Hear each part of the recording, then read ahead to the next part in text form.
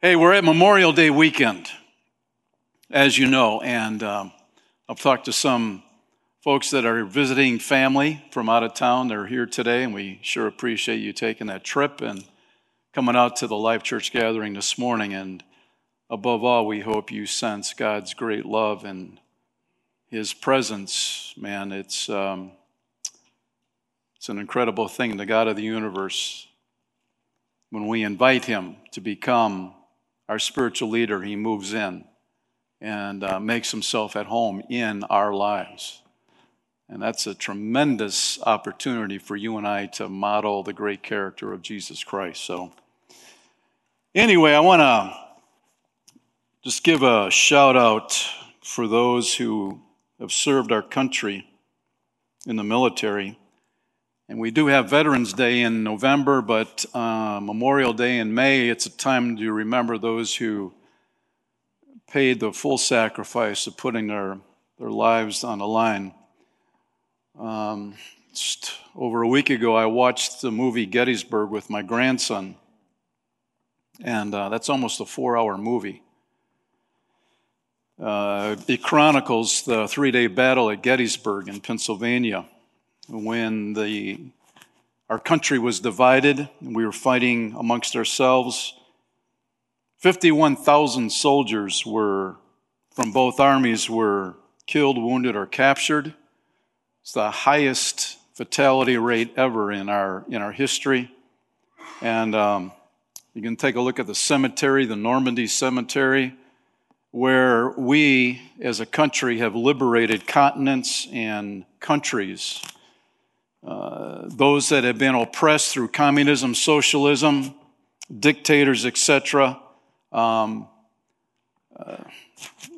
grateful for the men and women that have paid the ultimate price. I think about when I was growing up, there was a dude named George Myers. He was 3 years older than I was. He got drafted to Vietnam.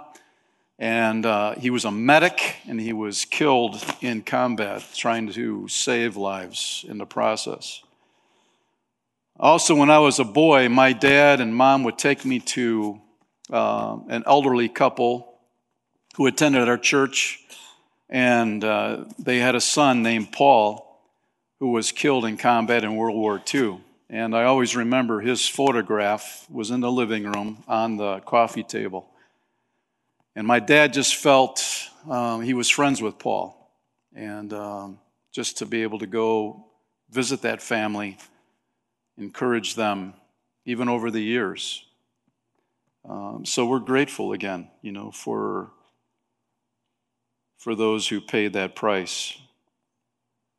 Debbie and I watched The Hiding Place a couple weeks ago. We didn't watch the whole thing. But probably the first half, when the 10 Booms were hiding Jews in their home in Amsterdam in the Netherlands, and somebody tipped off the SS, and they were arrested, put in concentration camps. Corrie survived, and she went to travel really the world talking about the grace of God, where God is even alive in a concentration camp. You might be here this morning and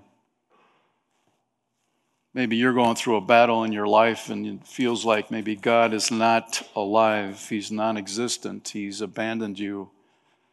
Wherever you draw the line. But you need to stop and think, friends, that we live in a broken world. Bad things happen to good people and bad things happen to bad people. But we have the hope. When we put our faith in Jesus Christ, He promises to walk with us every step of the way. Heaven is that perfect place. That's our home. And we're looking forward to that place as we walk through life here. And so anyway, let's pray for our country. Our country needs prayer. We need prayer. And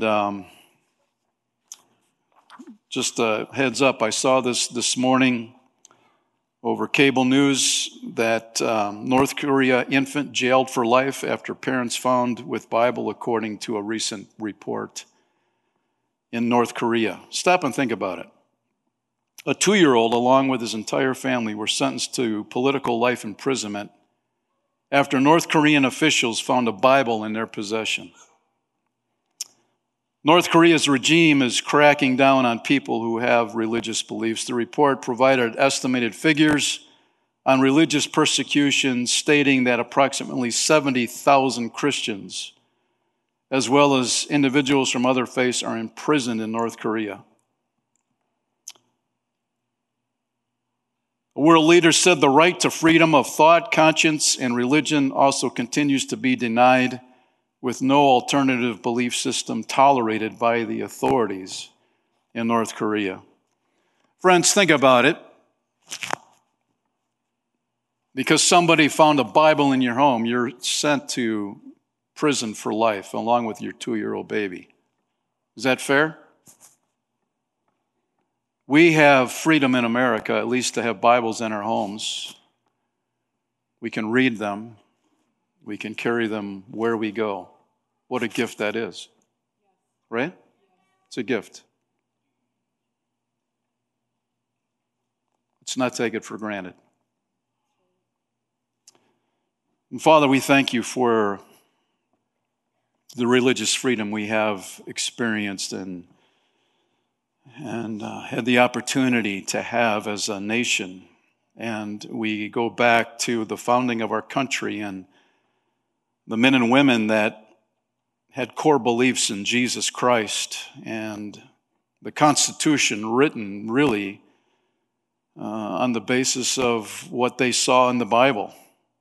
And all you have to do is walk through Washington, D.C. and see quotes from the Bible and people referencing Jesus Christ on monuments. And we see that this country, in fact, had your hand upon it at its birth. And Lord, like Israel, we have drifted from you. We have sensed the warning shots in the air that you're trying to get our attention, that we are living in desperate days. And this is not the time to walk through life in a passive way. But instead, we need to be intentional about our relationship with you and keep it vibrant and healthy and strong, so that we can always model you well. Not to compromise, not to give in to the pressure around us. And Lord, we thank you for the men and women that laid their lives down so that we can be in church this morning and not in a concentration camp somewhere. So thank you. Thank you for that.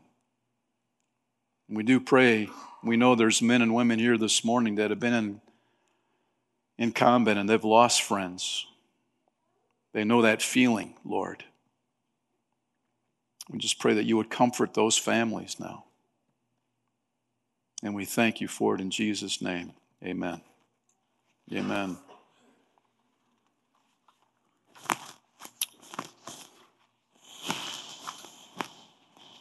I have my outline. Do you?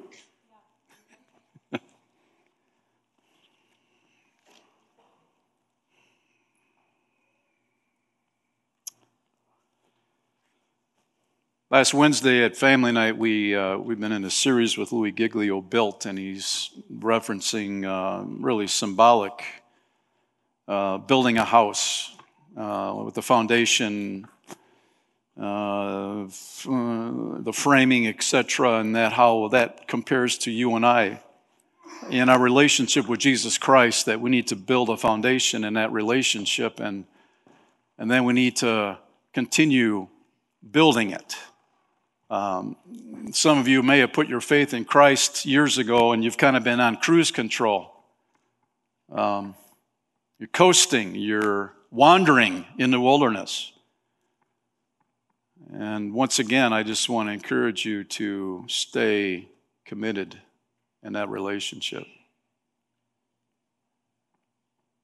Debbie and I have been married a long time, and I am still getting to know her. And we still hang out together. And we enjoy it.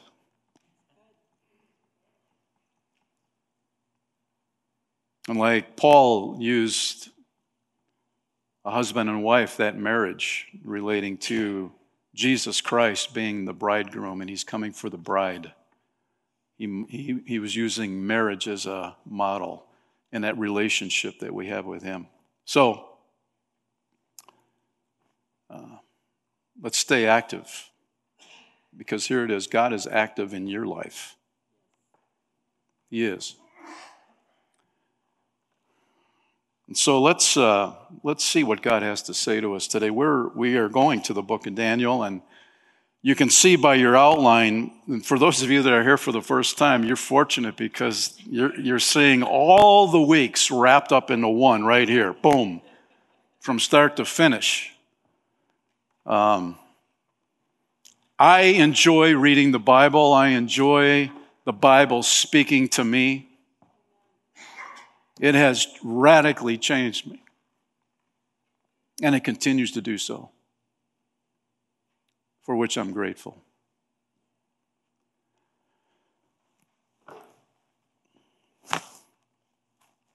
So let's read Daniel 1, starting at verse 1. And we're just going to read 2 verses there. During the 3rd year of King Jehoiakim's reign in Judah, King Nebuchadnezzar of Babylon came to Jerusalem and besieged it. The Lord gave him victory over King Jehoiakim of Judah and permitted him to take some of the sacred objects from the temple of God. So Nebuchadnezzar, the king of Babylon, took them back to the land of Babylonia and placed them in the treasure house of his God. How can that be? We'll talk about it. Lord, here we are again. We thank you for your word. Talk to us, speak to us, challenge us, encourage us, Lord. Those who are wandering in the wilderness, I pray that they will reignite that relationship with you this morning. Those that have purposely rejected you over and over again, I pray that their hearts will be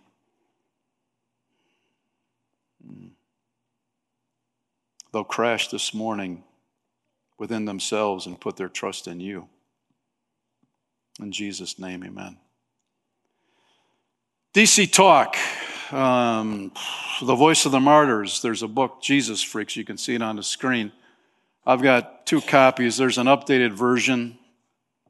If you want to read some incredible life stories, man, that's what you want to get. You want to get that and read that to your sons and daughters. Because our culture today is pushing in a very powerful way of indoctrinating your sons and daughters. And they don't care about the consequences. And so you have the responsibility to let your sons and daughters know, in order to be a man or woman of God, you've got to make a decision and a choice. And there's other people in this world that are doing that well, just like Daniel did. And in that book, they tell about Camus Bowen. He spent 13 years and 8 months in a prison in Laos, Southeast Asia. You can see it on the map. That's Camus right there. Laos, Asian country. You can see Vietnam, and then China on top. Friends, a lot of stuff is going on in China right now. They are becoming very aggressive in the world. In 1965, Bowen was a soldier in Laos, and that, of course, was during the Vietnam War. And years later, he was the assistant district governor for the communists, and he had the opportunity of going into villages in Laos where there were Christians, and many times he would hear the Christians singing worship songs, and that intrigued him. That kind of got his attention. And once, while staying with a family in a village, he heard a Christian radio program supported by the Voice of the Martyrs. And later, in 1997, he sought out the man he had heard speaking on the radio. The man who he sought was willing to meet with him, and together the man presented the gospel of Jesus Christ to Camus. And that night, Camus put his faith in Jesus Christ and was baptized in water. Boom. He was baptized in water that night. Which leads me to this, friends. If you have put your faith in Christ, you've never been baptized in water, get on with it. Don't say, I don't feel like it or I'll get around. No, you need to do it because that's the way the New Testament did it. You put your faith in Christ and boom, you were baptized in water. You went public with your faith. Right? Come on, man. Come on. This is not some rinky-dink operation. This is not whenever I feel like it. Whenever I get the gospel goosebumps, I'll do it. You can't go by your feelings. You obey God's word and be done with it. He was baptized. Guess what happened? Camus couldn't keep his mouth shut telling people about the good news of Jesus Christ because God had done something good in his life. And the authorities, man, those communists, they got on his case. They said, you need to shut up. Would he do it? No, he didn't. He kept telling people about Jesus. He lost his job. He was arrested on June 8th, 1999. He was sentenced to 15 years in prison. You ready for that, friend? Are you ready for that? You tell somebody about Jesus and you're going to get arrested and put in prison for 15 years. Are you ready for that?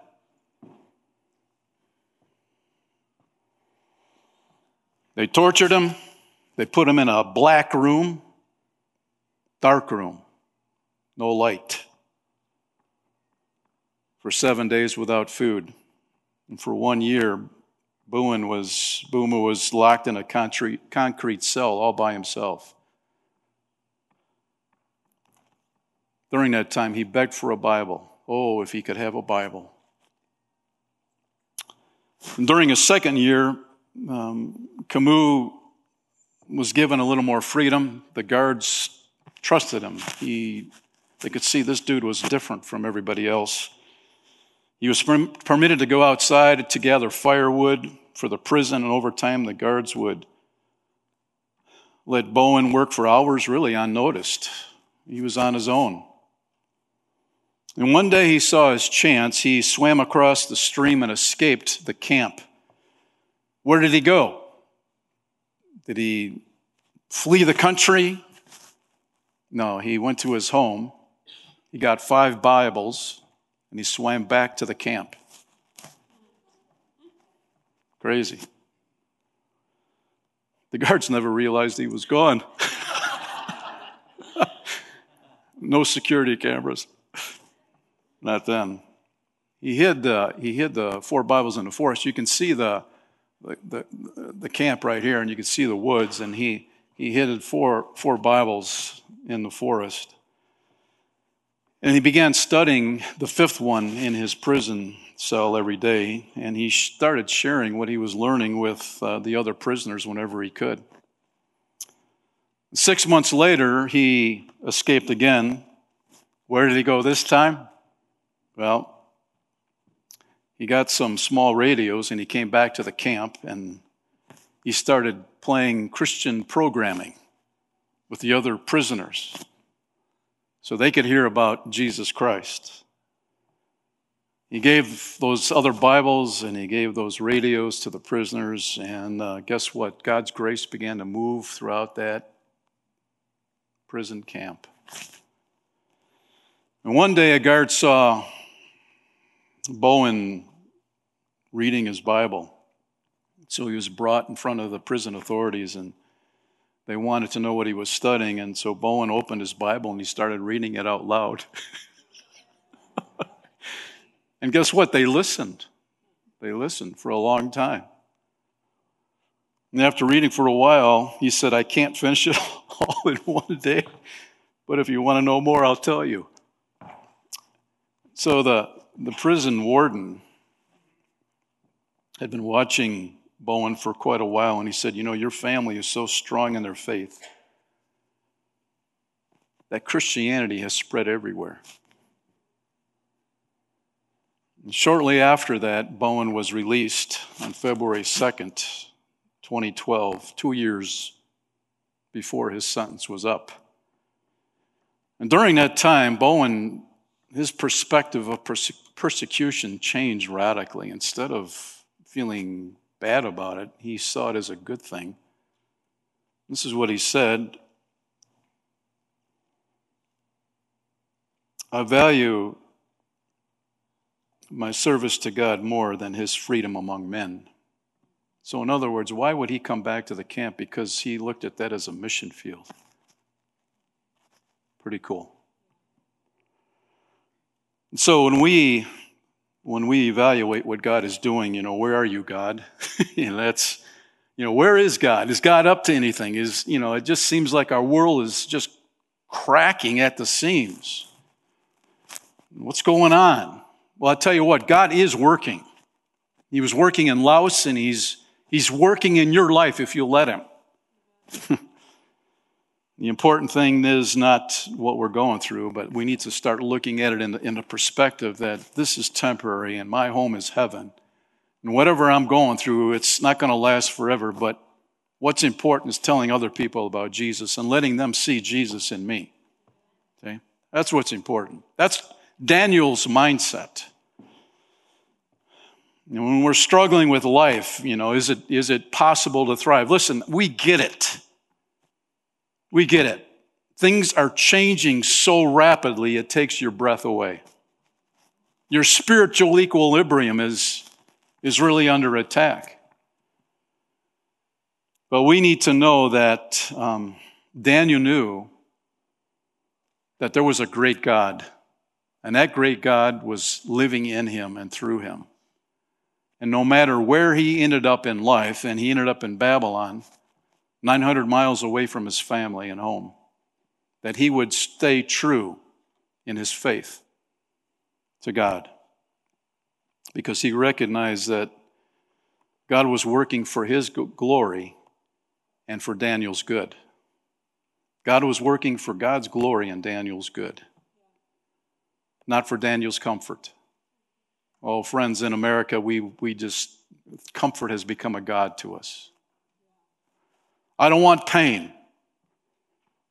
I know, I get it. I go to the dentist and they deaden everything in my mouth.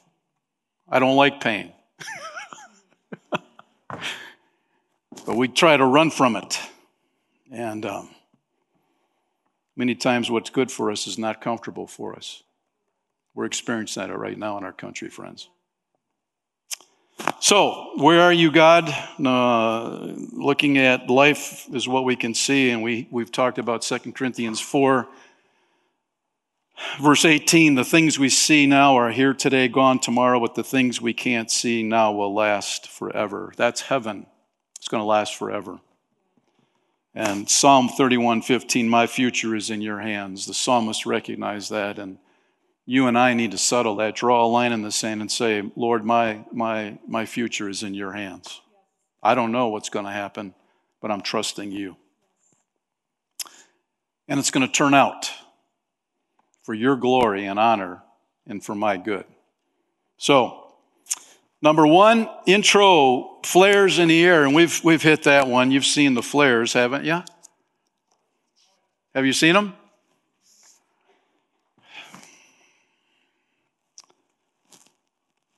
Last week, down in Orlando, Florida, there was the National Religious Broadcasters Convention. Dave Ogren, by the way, was down there with his team. And the keynote speaker on Monday night was Franklin Graham. Franklin, by the way, is the son of Billy Graham. And he issued a major warning about persecution against Christians in America. There's the flare in the air. Now, we knew it before that, before Franklin, it just, boom. You need to know. No, we know that. This is a reminder. Graham warned the audience of Christian media organizations and ministry professionals to be prepared for the coming storm against Christians. We're seeing that happen. He said, I believe there is a coming storm that we all need to be ready for. The world has deteriorated so quickly. We cannot be deceived and we can't be fooled. We need to get ready and prepared. There's a flare in the air. God's trying to get our attention. During his speech, Graham encouraged the audience to stand firm on the gospel and refuse to compromise on the Bible's teaching. And Camus Bowen didn't compromise in Laos, threatened with jail time, prison time. No. He said, we're living in a cancel culture that wants to destroy Christian organizations. They want to shut our mouths. They don't want to hear from us. Graham warned. Preach the gospel. Don't back up. Don't make excuses. We cannot back up. We cannot retreat. Don't apologize for the gospel. Just declare it. Just speak it. Present it. That's your responsibility and mine. He recalled John 15:18, where Jesus says, if the world hates you, you know that it has hated me before it hated you. If you were of the world would love you as its own. Have you noticed that? Yeah. But because you are not of the world, but I chose you out of the world, because of this, the world hates you. No surprise. Graham said, just don't sit there on your hands and let the storm hit. And then have this look on your face like, I didn't know that it was coming. I didn't see that coming. You better see it coming. The world hates us. And Jesus told us the world hated me first, and they're going to hate you. If you stand for Christ, the world will hate you. Now that's good news. It really is. Because for generations, even in America, we became very soft. In Christianity, we had it so easy that people just put it on cruise control and coasted because there was never any pushback for their faith. America was a good country, a moral country at one time. But right now, there is pushback, and that pushback, that resistance should make you stronger, make me stronger in my core. Right? Have you noticed with push-ups, the resistance makes you stronger. Right? Have you noticed that? The resistance against your muscles makes you stronger. The resistance against your faith will make you stronger if you don't compromise. Hey, you can talk to me this morning, just a heads up. A flare in the air, we can communicate back and forth here.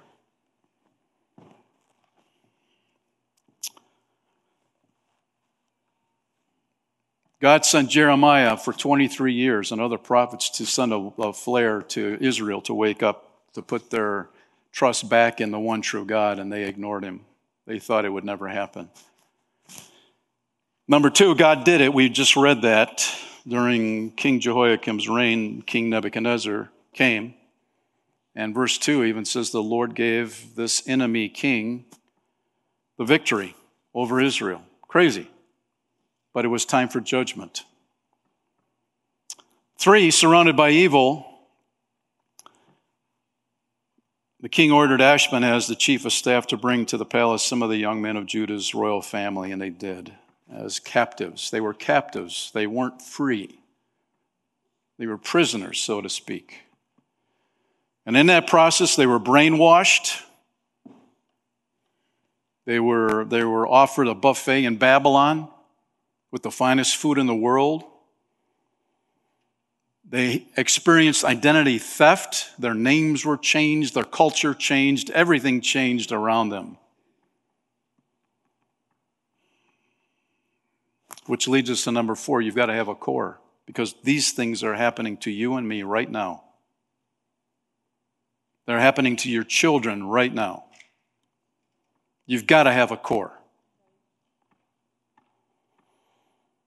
In verse 8, Daniel was determined not to defile himself. That word determined means Daniel made up his mind.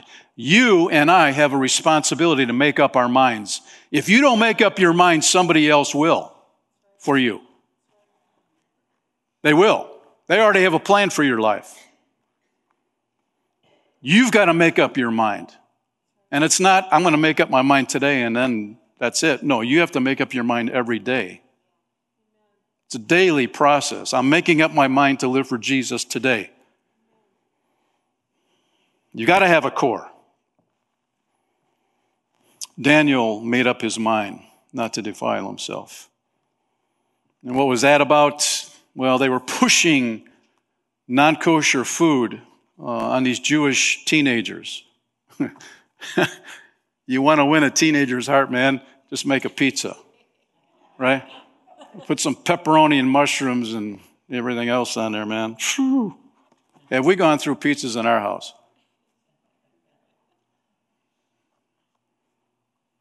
How many pizza ovens? I don't know. We lost track. We just burned them out.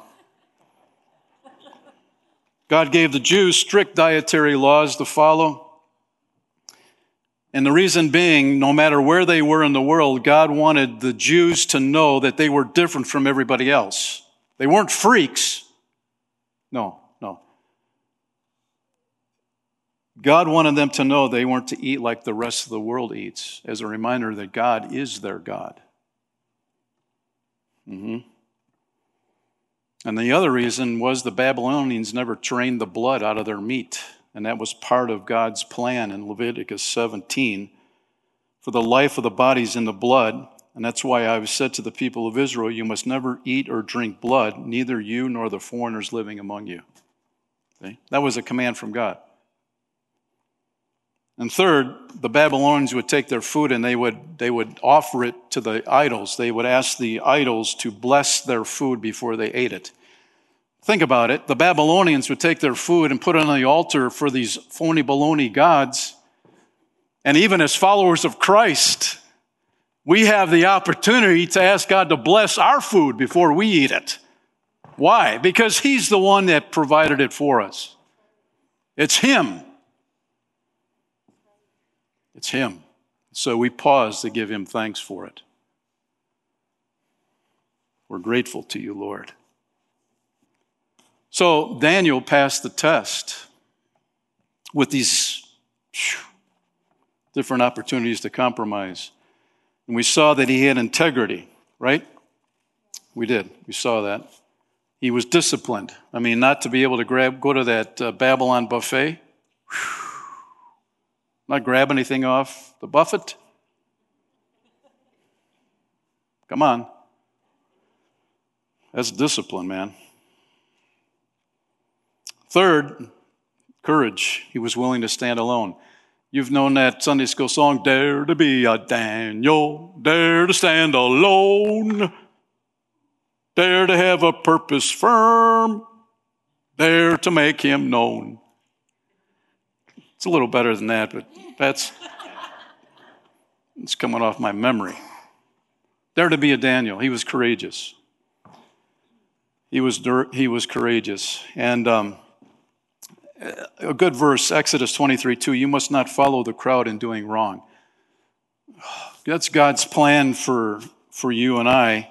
You know, Barna, they do a lot of research and they drill down into the Christian community in America. And they found that although 71% of American teens and adults have a positive opinion of Jesus, only 36% of non-Christians have a positive opinion of Christianity. Why do you think that is? You want to know why?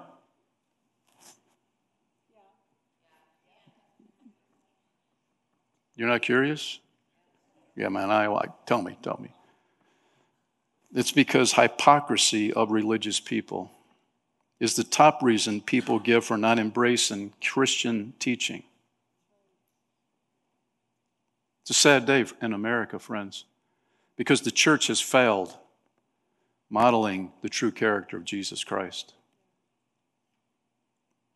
We think my feelings are more important than representing Christ, you know? If somebody takes advantage of me, I'm going to let them know, right? We've let the world dictate how we respond when there's pushback against you. And so, there's glaring disparities, the researchers said, represent the hurdles the church needs to overcome, especially if sharing faith or welcoming people into churches is the goal. We endeavor that at Life Church, by the way, to welcome people, no matter where you are, in this road of life, if you're searching, if you're questioning. But we endeavor, we're not a perfect church, but we endeavor to model Christ well. The work of Christians is to embody Jesus, full of truth and grace, and reflect his image in all they say and do. They say and do. Your words back up your actions. David Kinnaman from Barna said, "The data shows they too often fall short." Researchers noted that the dichotomy between how people perceive Jesus versus how they view his followers in the institutional church has major implications for outreach and evangelism. In fact, that dichotomy may be the reason America is increasingly and swiftly becoming more post-Christian, despite the fact that the general population is indicating a warm and positive perception of Jesus. On the positive side, the findings about the spiritual openness of most Americans offers a tremendous opportunity for faith leaders, the researchers said. So, Daniel went into Babylon, and he didn't go in there thinking, man, I'm ticked off at God, and I'm going to let God know. And I'm going to eat that buffet. And I'm going to let them call me Belteshazzar. I'll show God. Did he do that? No. You read through chapter, you don't get that at all. You don't get that at all. Daniel saw that God's hand was behind this whole thing. He had been trained as a young boy to trust the sovereignty of God, knowing that his life was in God's hands, no matter where he was. And he could trust God. And so even though God allowed him to go to Babylon, he didn't poison Nebuchadnezzar's food. Nor did he protest and picket on Main Street. I'm a Jew and I'm supposed to eat kosher food. This isn't fair. He didn't do that. He modeled God well.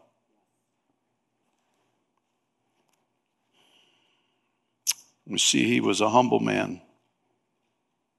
We see his humility in the way he approached asking for permission to change the diet instead of demanding what he wanted. And so we need to realize, friends, that we have a responsibility in our world today, because I'll tell you something, people are hungry for truth. They are.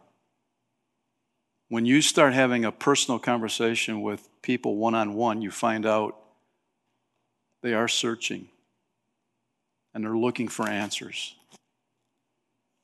And so this is a great opportunity for you and I to take advantage of it. So how was he trained back in Jerusalem to where he was able to model and remain strong in his walk with God? Well, we know that for you and I to do that well, we need to read the Bible daily, right? Wednesday we learned Proverbs 31 challenge for 31 days. We're on Proverbs 4 today, by the way. Pretty cool. Get in God's Word. If you want wisdom, that's a great book to invest in. We read the Bible daily. We realize we need to hear from God. And we need to pray daily. And I'll tell you, I've been a follower of Christ for a long time, and prayer was always a challenge. And until several years ago, I realized that I need to walk and pray. That for me, that works. To walk and pray. And that really has been an asset for me with my prayer time with the Lord. We need to pray daily. And whatever works for you, find it and be consistent with it. Third, we need to tithe weekly. Oh boy. This is a Memorial Day weekend, man. You shouldn't talk about money. We're talking about money. Tithe weekly. What's that about? Because God owns everything. And tithing 10% simply is a reminder, just like God was using kosher food as a reminder that the Jews were different from everybody else in the world. They weren't better, but they were different because God wanted to use them to model Him. Tithing simply is a reminder to say, God, I'm giving you 10% as a reminder that you own it all. You're letting me manage the other 90%. It's liberating. It really is. It's liberating. It's fun. It really is fun. Instead of hanging on to what you think is yours, you're presenting it with an open hand, saying, God, it's all because of you. Yeah. And fellowship weekly. You come to church weekly, man. Not whenever you feel like it. Not whenever it works out for your schedule, man. You realize these are desperate days, and I need to be with God's people every single week, and, if possible, in a life group and Wednesday night. You know? How about it? Daniel thrived. He didn't just survive. And if you want to thrive in this culture today like Daniel did in Babylon, these are just some simple tips along the way. Number 5, God is active. We hit that. God is active in Asia, in Laos. God is active all around the world. We see God is active. He's not retired.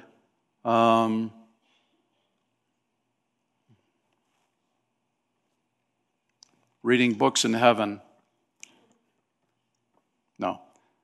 Hebrews 4:12, the Word of God is alive and active. See, that's the cool thing. God is active by reading His Word. That activity sparks inside you by reading it. It's alive and active.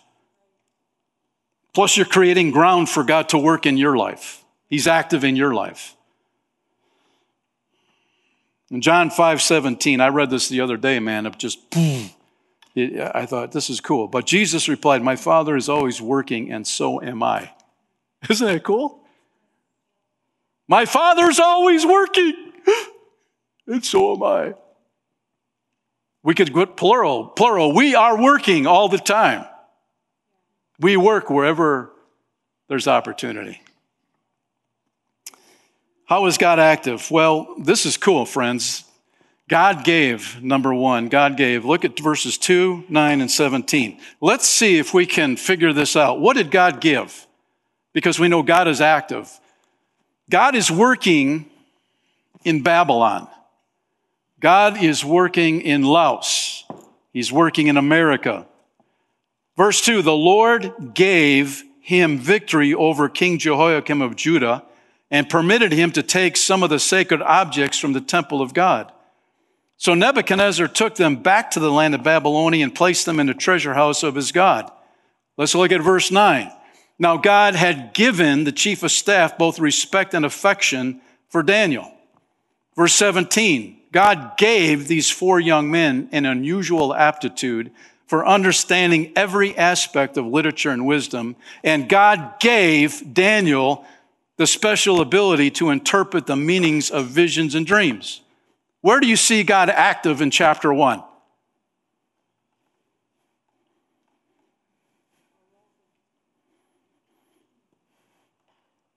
It's in the verb gave. God gave. So it's the same Hebrew word every time in chapter 1. It's pretty cool. It means to give, to make. So, quick review. Verse 2, the Lord gave him victory. The Lord gave Nebuchadnezzar victory. The Lord gave. Verse 9, now God had given the chief of staff both respect and affection. Now, what does that mean? Respect and affection. That means God gave the chief of staff tenderness from the heart or compassion for Daniel.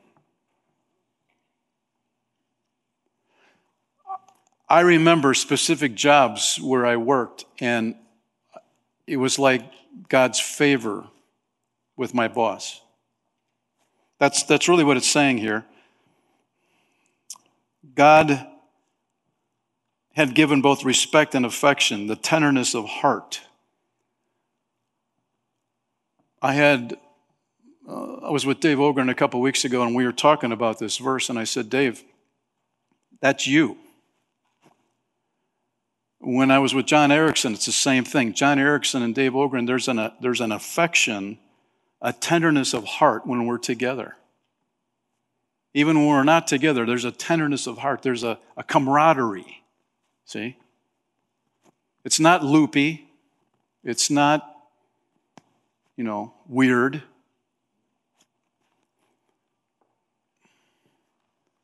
And that's where, as men, we cannot, I don't think we should let culture put space between us. To be able to go up to a man and give him a bear hug. Huh? Come on. You give him a bear hug, man. Right?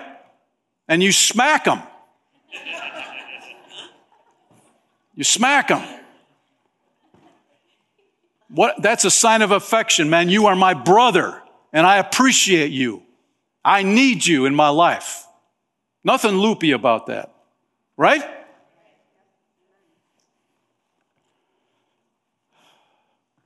I 1 Samuel 23:16, Jonathan and David, a great example. Jonathan went to find David and encouraged him to stay strong in his faith in God. We're going to get to this next verse in a minute, but how cool is that to have Jonathan, who really would have been in line to be the next king? He submitted himself to God's plan. He knew David would be the next king, but he encouraged him to stay strong in his faith with God. Do you know what Dave Ogren and John Erickson, these dudes that I'm just talking about, we encourage each other to stay strong in the faith. We talk about our faith. We put it on the table, man.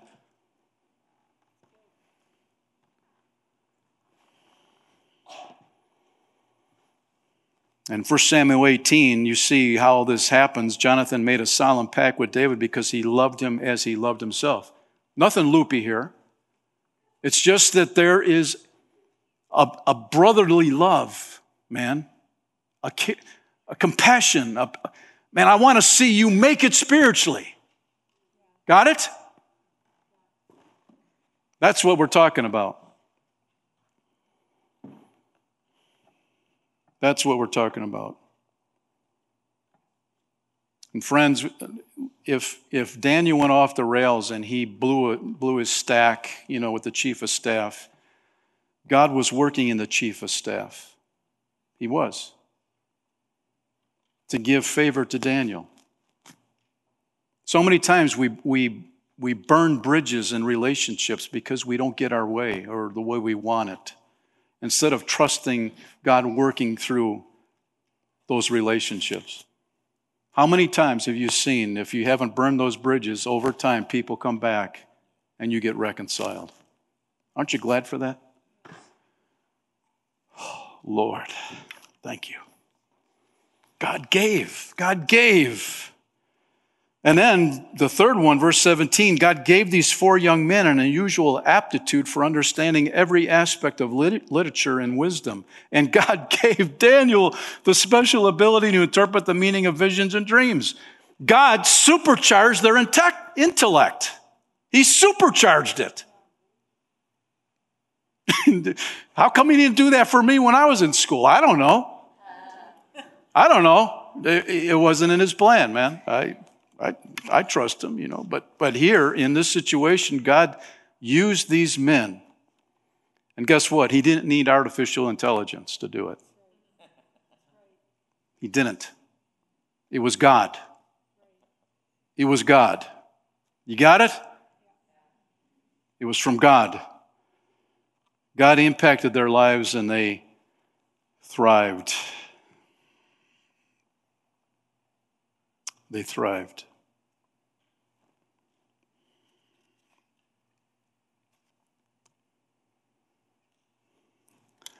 I don't know, again, I don't know where you are spiritually this morning.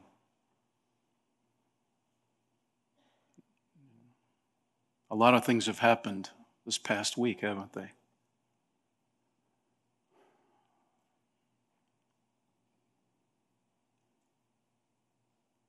But we need to decide, draw a line in the sand that I will live for Jesus Christ no matter what. I will no longer allow those who are searching for Jesus to be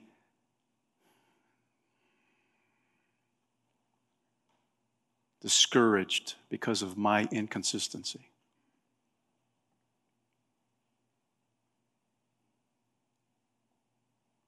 And I'll tell you, Mom and Dad, it comes down to you. Listen, we're not perfect, but children today, you want to know why so many walk away from the faith? Because they don't see consistency in the home.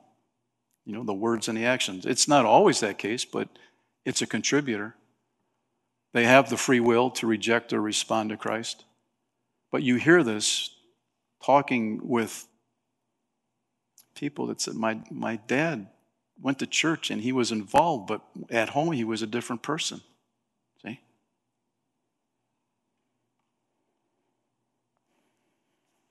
Inconsistency. So they walk away. They say it's not real. Friends, Lord, I need you. I need your help. I need your wisdom. I don't know when you're coming back, but I want to finish strong for you. These are all choices on the table, and it's up to you how you respond. Father, we thank you this morning.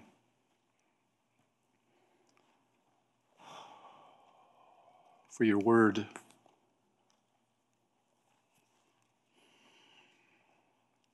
Oh, Lord, we want to thank you for your word, and we want to thank you for the opportunity we have to talk to you and listen to you. We want to thank you, Lord, for the opportunities we can give you financially to ministry as a reminder that you own everything.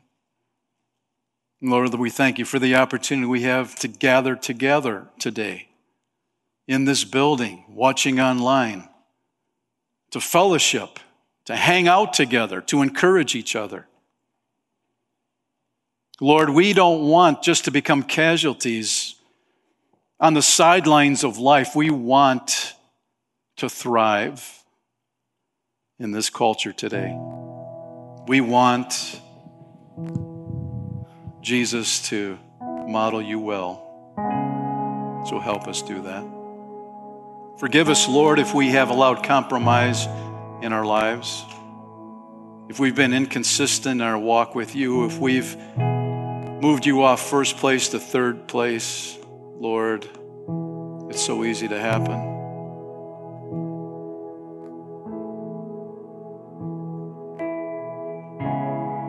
There are flares being shot in the air, Lord. We know that. We see them. Help us not ignore them. Help us not to put our head in the sand, but help us to respond appropriately. I have decided to follow Jesus. No turning back. No turning back. You might be here today and you've never put your faith in Christ, and man, we want to give you that opportunity. Sin came into this world all the way back in the garden. You tell one lie in your life, that one lie is enough to keep you out of heaven because God is perfect. How do you get to heaven? Jesus went to the cross. He paid for your sin debt, my sin debt in full, not partial, not on a payment plan, paid it in full. There's nothing you can ever do to earn your way into heaven. You simply put your trust in Jesus, that he did for you what you couldn't do for yourself. He became your substitute, paying for your sin, shedding his blood, coming out of that grave on the third day.